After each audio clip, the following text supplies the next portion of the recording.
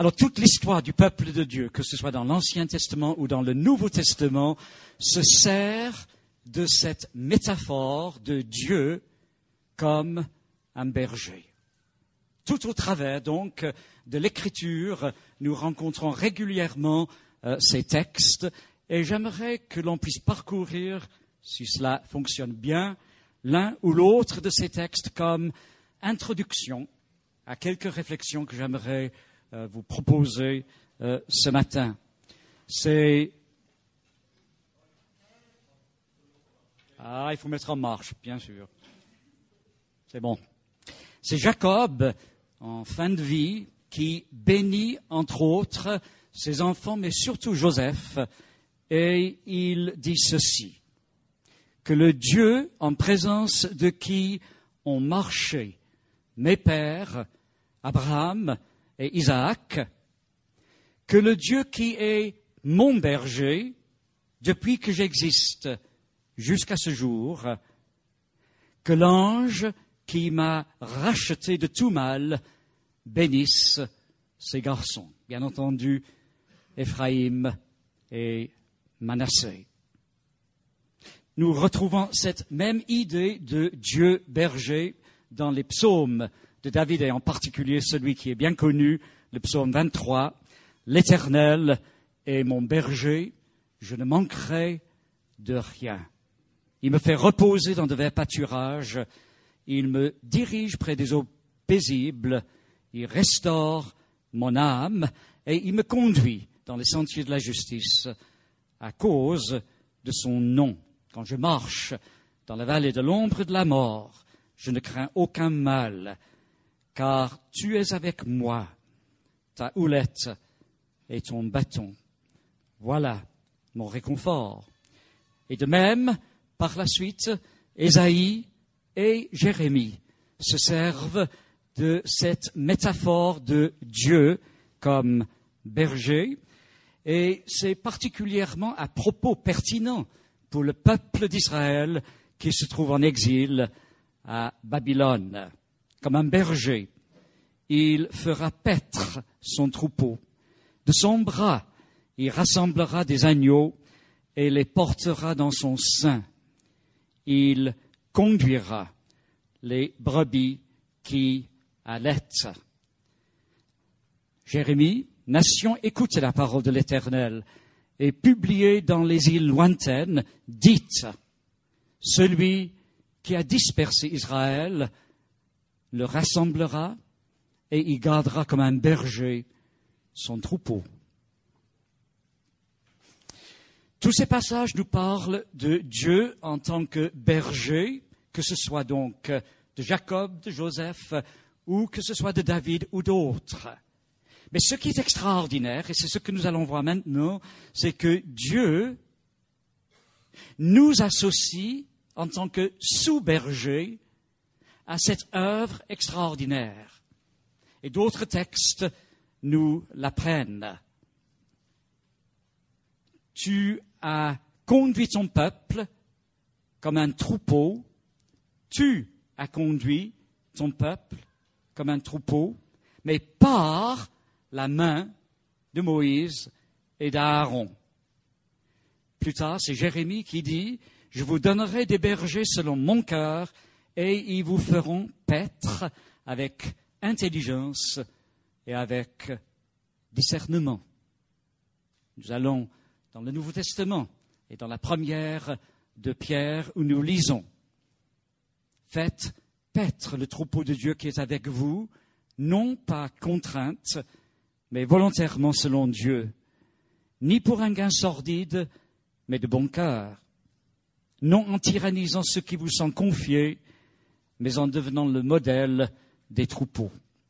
Et lorsque le souverain pasteur ou berger paraîtra, vous remporterez la couronne incorruptible de la gloire. » Tous ces textes, pour nous rappeler que c'est comme un fil rouge qui traverse l'Écriture. Dieu est un berger et Dieu nous associe à son œuvre, donc, de berger.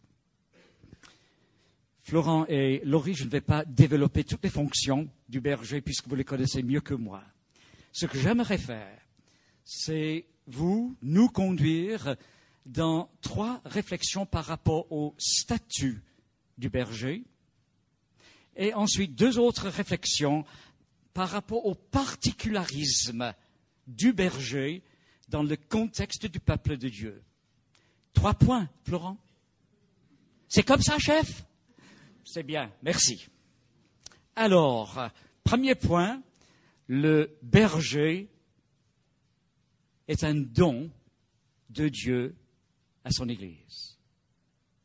Le berger est un don de Dieu à son Église. Nous avons lu dans ce texte de Jérémie 3, « Je vous donnerai des bergers selon mon cœur ».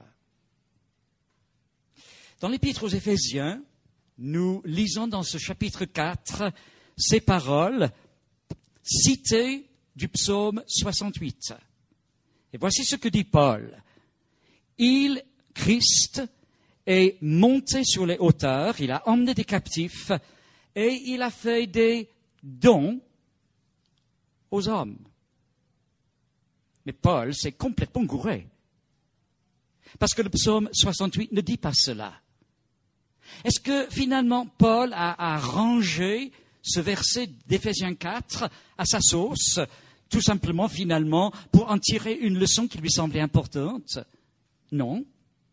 Mais ça vaut la peine juste de voir ce qui est dit dans le psaume 68, où par rapport à Dieu, il est dit, il a prélevé des dons parmi les hommes. Alors dans le psaume 68, il a prélevé des dons parmi les hommes, et dans Éphésiens 4, il a fait des dons aux hommes, et Paul cite ce passage. S'est-il trompé? Absolument pas. Car il faut comprendre, finalement, cette citation de Paul, en Éphésiens 4, aussi bien que cette citation du psaume 68 à la lumière du rôle des Lévites. Et si vous avez le loisir cet après-midi, après le barbecue,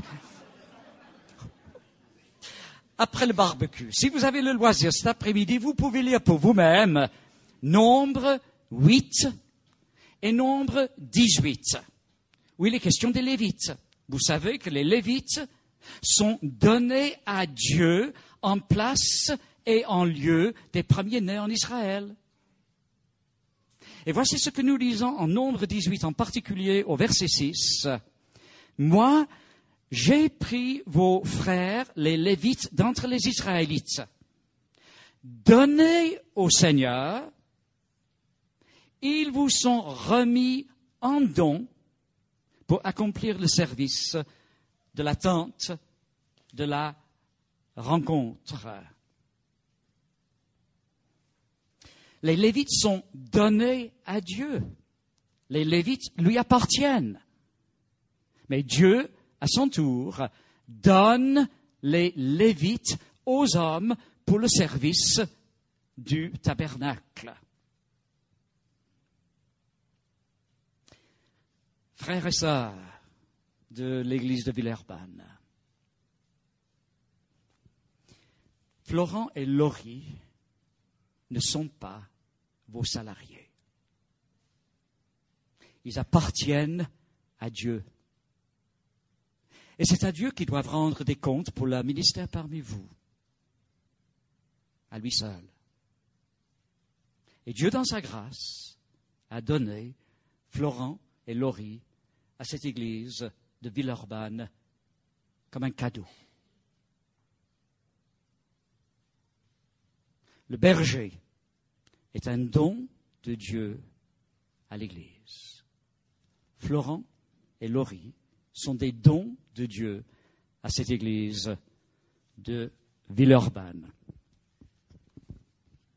J'ai peur de perdre mes notes et que quelqu'un les vole après pour les utiliser à ma place.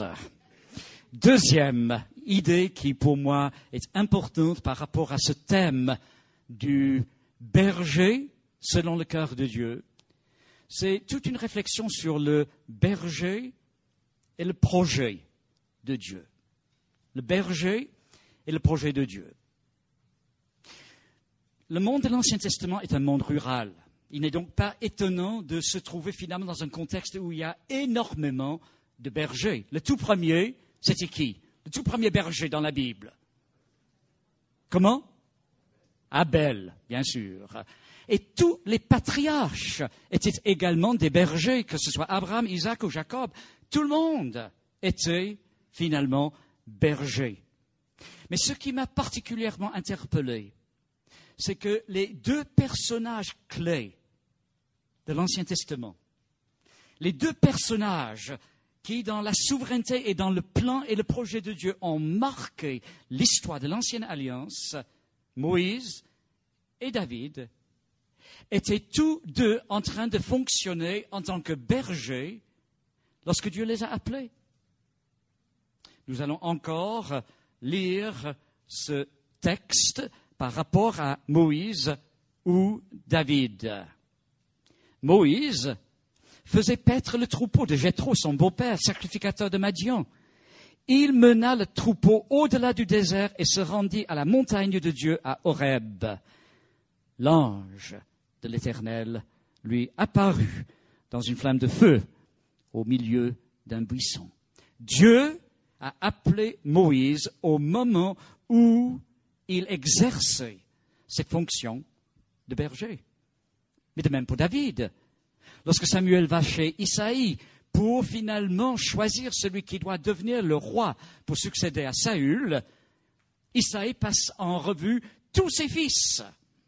Même Samuel se laisse finalement tromper.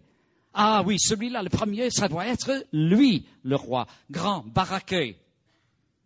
Non, c'est pas lui. Passe en revue tous les fils.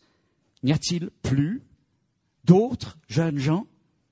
Et Isaïe, comme pris finalement avec un oubli, dit, ah oui, il y a le petit dernier. Et ce petit dernier, il fait paître le troupeau. Les deux personnages clés de l'Ancien Testament, lorsque Dieu les a appelés, fonctionnaient en tant que bergers. Nous allons poursuivre un peu plus loin, parce que je voudrais attirer votre attention maintenant sur un aspect de la vie de berger. J'ai dit, Florent et Laurie, que je ne vais pas passer en revue tout ce qui est fonctionnement du berger, mais quelques aspects qui me semblent importants par rapport au particularisme du rôle de berger pour le troupeau. Et nous allons lire encore deux textes par rapport à ces personnages. Écoutez ces textes. Et lisez avec moi si vous le pouvez. Voilà. Moïse parla à l'Éternel et dit que l'Éternel, le Dieu des esprits de toute chair, établisse sur la communauté un homme qui sorte devant eux et qui entre devant eux, qui les fasse sortir et les fasse entrer, afin que la communauté de l'Éternel ne soit pas comme des brebis qui n'ont point de berger. L'Éternel dit à Moïse, prends Josué. Moïse a servi comme berger du peuple de Dieu pendant près de 40 ans. Mais arrive le moment de la succession.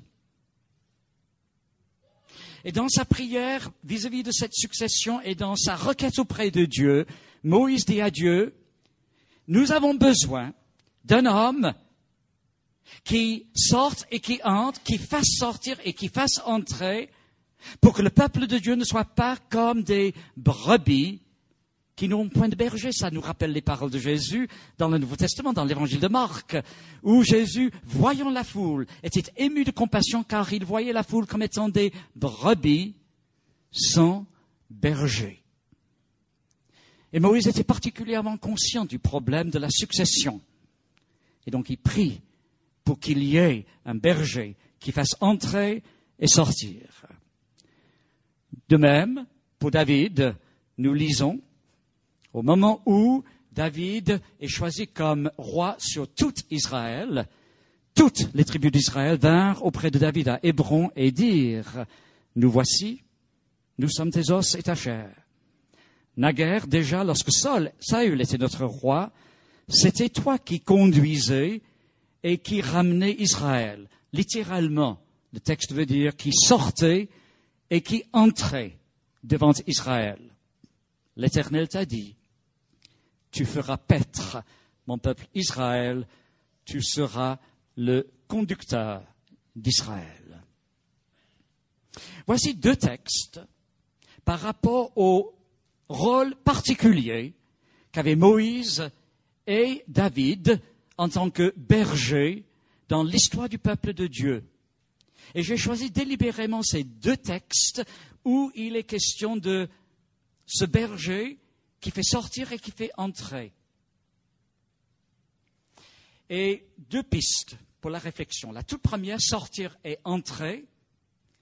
Qu'est-ce que cela veut dire? Qu'est-ce que cela signifie? Or, comme dit le professeur d'homilétique à l'Institut biblique de Genève, c'est le contexte qu'il dicte. Or, le contexte de ces 2 textes que j'ai lus, sortir et entrer veut dire partir au combat. Partir au combat, ce sont les termes, donc, militaires. Partir au combat, confronter l'ennemi, compter sur l'Éternel. Et dans le cas de Moïse, nous constatons, même avant que le peuple ne traverse le Jourdain, que Moïse a déjà conduit le peuple contre les Amoréens, contre les Moabites. Nous constatons également que David, berger, conduit le peuple contre les Philistins. L'un des rôles du berger, c'est finalement de conduire le peuple dans le combat. Conduire le peuple dans le combat. Il doit, bien sûr, protéger le peuple devant l'ennemi. Et cette notion de combat que l'on trouve dans ces textes dévoile un principe très important que nous pouvons parfois négliger. C'est que le peuple de Dieu n'est jamais un peuple statique. Il est toujours en mouvement. Un peuple de Dieu n'est pas un peuple avec une estrade et des chaises en rangée où chacun occupe sa chaise tous les dimanches matins et où finalement à la fin du culte nous disons « Merci Seigneur » jusqu'au Big Mac du dimanche prochain avec Florent. Non. L'Église n'est pas statique. L'Église est un mouvement. Et le rôle du berger est de conduire dans le combat. D'ailleurs, j'étais très content d'entendre les propos de Florent tout à l'heure par rapport aux brebis.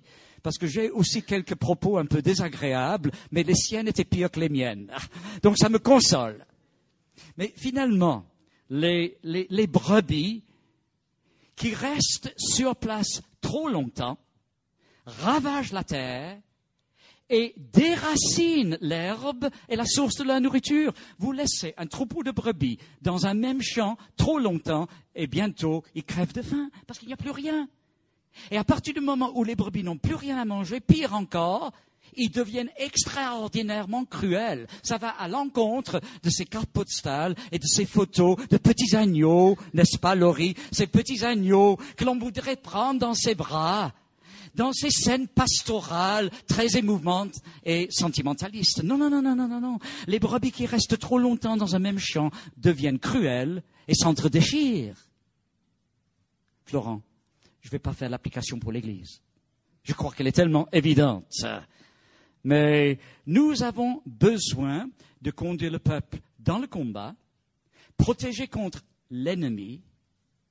Et parce que l'Église n'est pas statique mais est en mouvement, nous avons souvent besoin de protéger l'Église contre elle-même, de protéger les brebis contre elles-mêmes. Parce que rester statique est un danger mortel.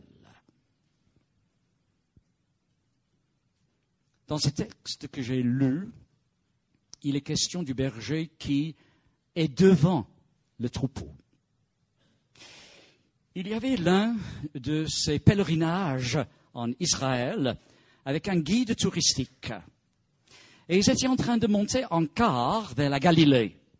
Et à un moment donné, ils voient dans les champs un troupeau de brebis. Et le guide vous dit, ça ne vous rappelle pas les textes bibliques? Tout le monde dit oui. Et vous avez remarqué, dit-il, que le berger, il est devant le troupeau. Ah oui, très bien. Et le car continue. Et puis tout d'un coup, les touristes voient à travers des vitres un autre troupeau. Mais cette fois-ci, le berger, il est derrière. Et tous les touristes disent au guide, « Ah, vous voyez, là, il y a un berger qui est derrière le troupeau. » Et le guide fait aussitôt arrêter le car, il descend, il va vers le berger, et puis il remonte dans le car avec un immense sourire sur ses lèvres.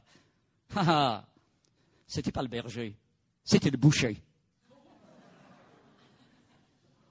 Le berger conduit depuis devant le troupeau pour faire sortir et pour faire entrer. Deuxième piste pour la réflexion par rapport à cette notion de projet de Dieu, c'est que le berger non seulement fait sortir pour le combat, mais il conduit vers le repos. Et là, il y a l'un des grands thèmes de la théologie biblique, de l'histoire, de l'écriture, qu'il ne faut pas négliger. Nous avons parlé de Moïse. Moïse, en tant que berger, a conduit le troupeau en dehors de l'esclavage en Égypte, ensuite a fait traverser le désert pour que le peuple entre enfin dans le pays promis. Ensuite, David, berger, conduit le peuple qui vit dans un pire esclavage qu'en Égypte. Le peuple est maintenant dans le pays de la promesse. Mais pendant toute cette période des juges, désobéissance sur désobéissance, cycle finalement de rébellion et de révolte, et le peuple se trouve dans un esclavage pire que celle en Égypte. Et David arrive au trône et en tant que berger, il conduit le peuple en dehors de cet esclavage. Il conduit le peuple dans le désert, car entouré d'ennemis hostiles, pour enfin occuper tous les paramètres et toutes les frontières du pays que Dieu leur a promis. Ensuite, nous arrivons du temps de l'exil. Et là où nous trouvons beaucoup de textes sur le berger, c'est Jérémie, Ézéchiel, Zacharie. Et ces trois auteurs nous apprennent qu'il y a beaucoup de mauvais bergers. Mais Dieu, berger, conduit son peuple en dehors de l'esclavage de l'exil, à travers le désert, pour retourner dans le pays promis.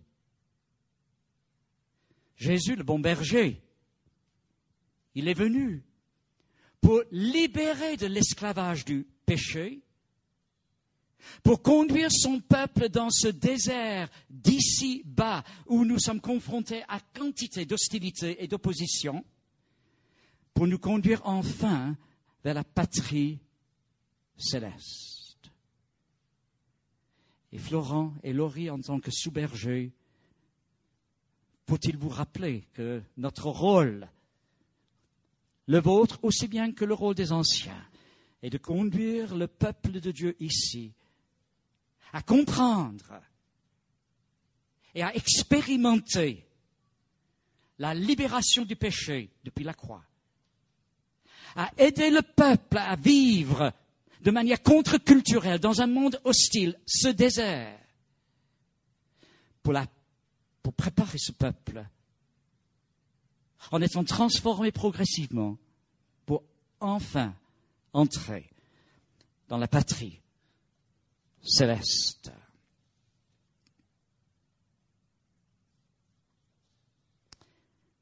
Dernière remarque, rapidement et pour terminer.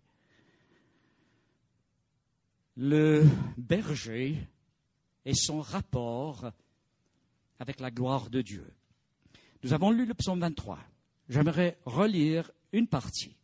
L'Éternel est mon berger, je ne manquerai de rien. Il me. Pourquoi? à cause de son nom.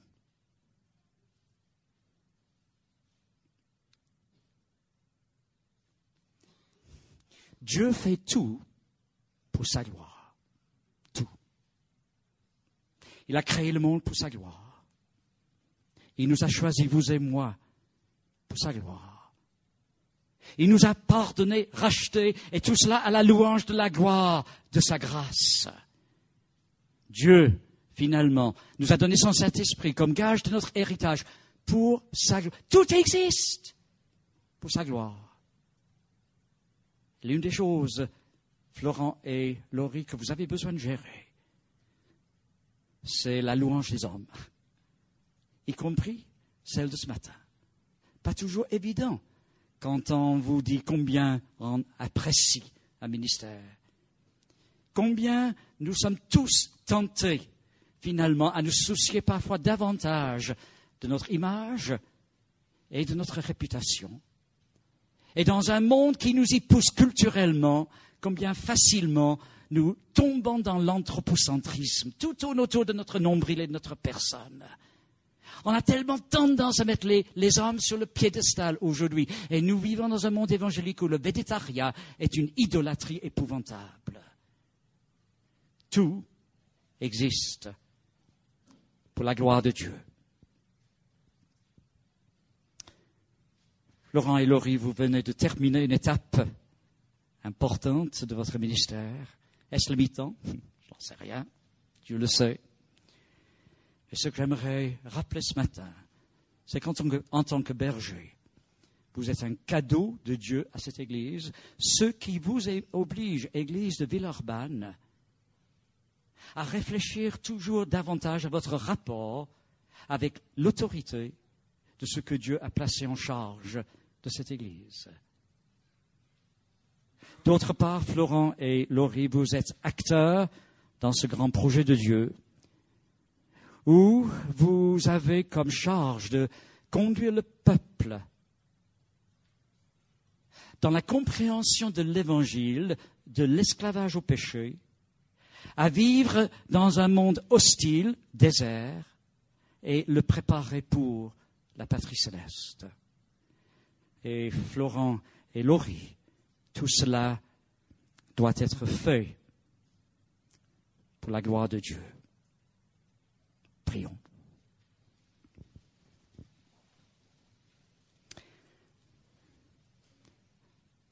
Quelle consolation de savoir que nous avons un modèle, un exemple, le bon berger, le grand berger, le berger suprême,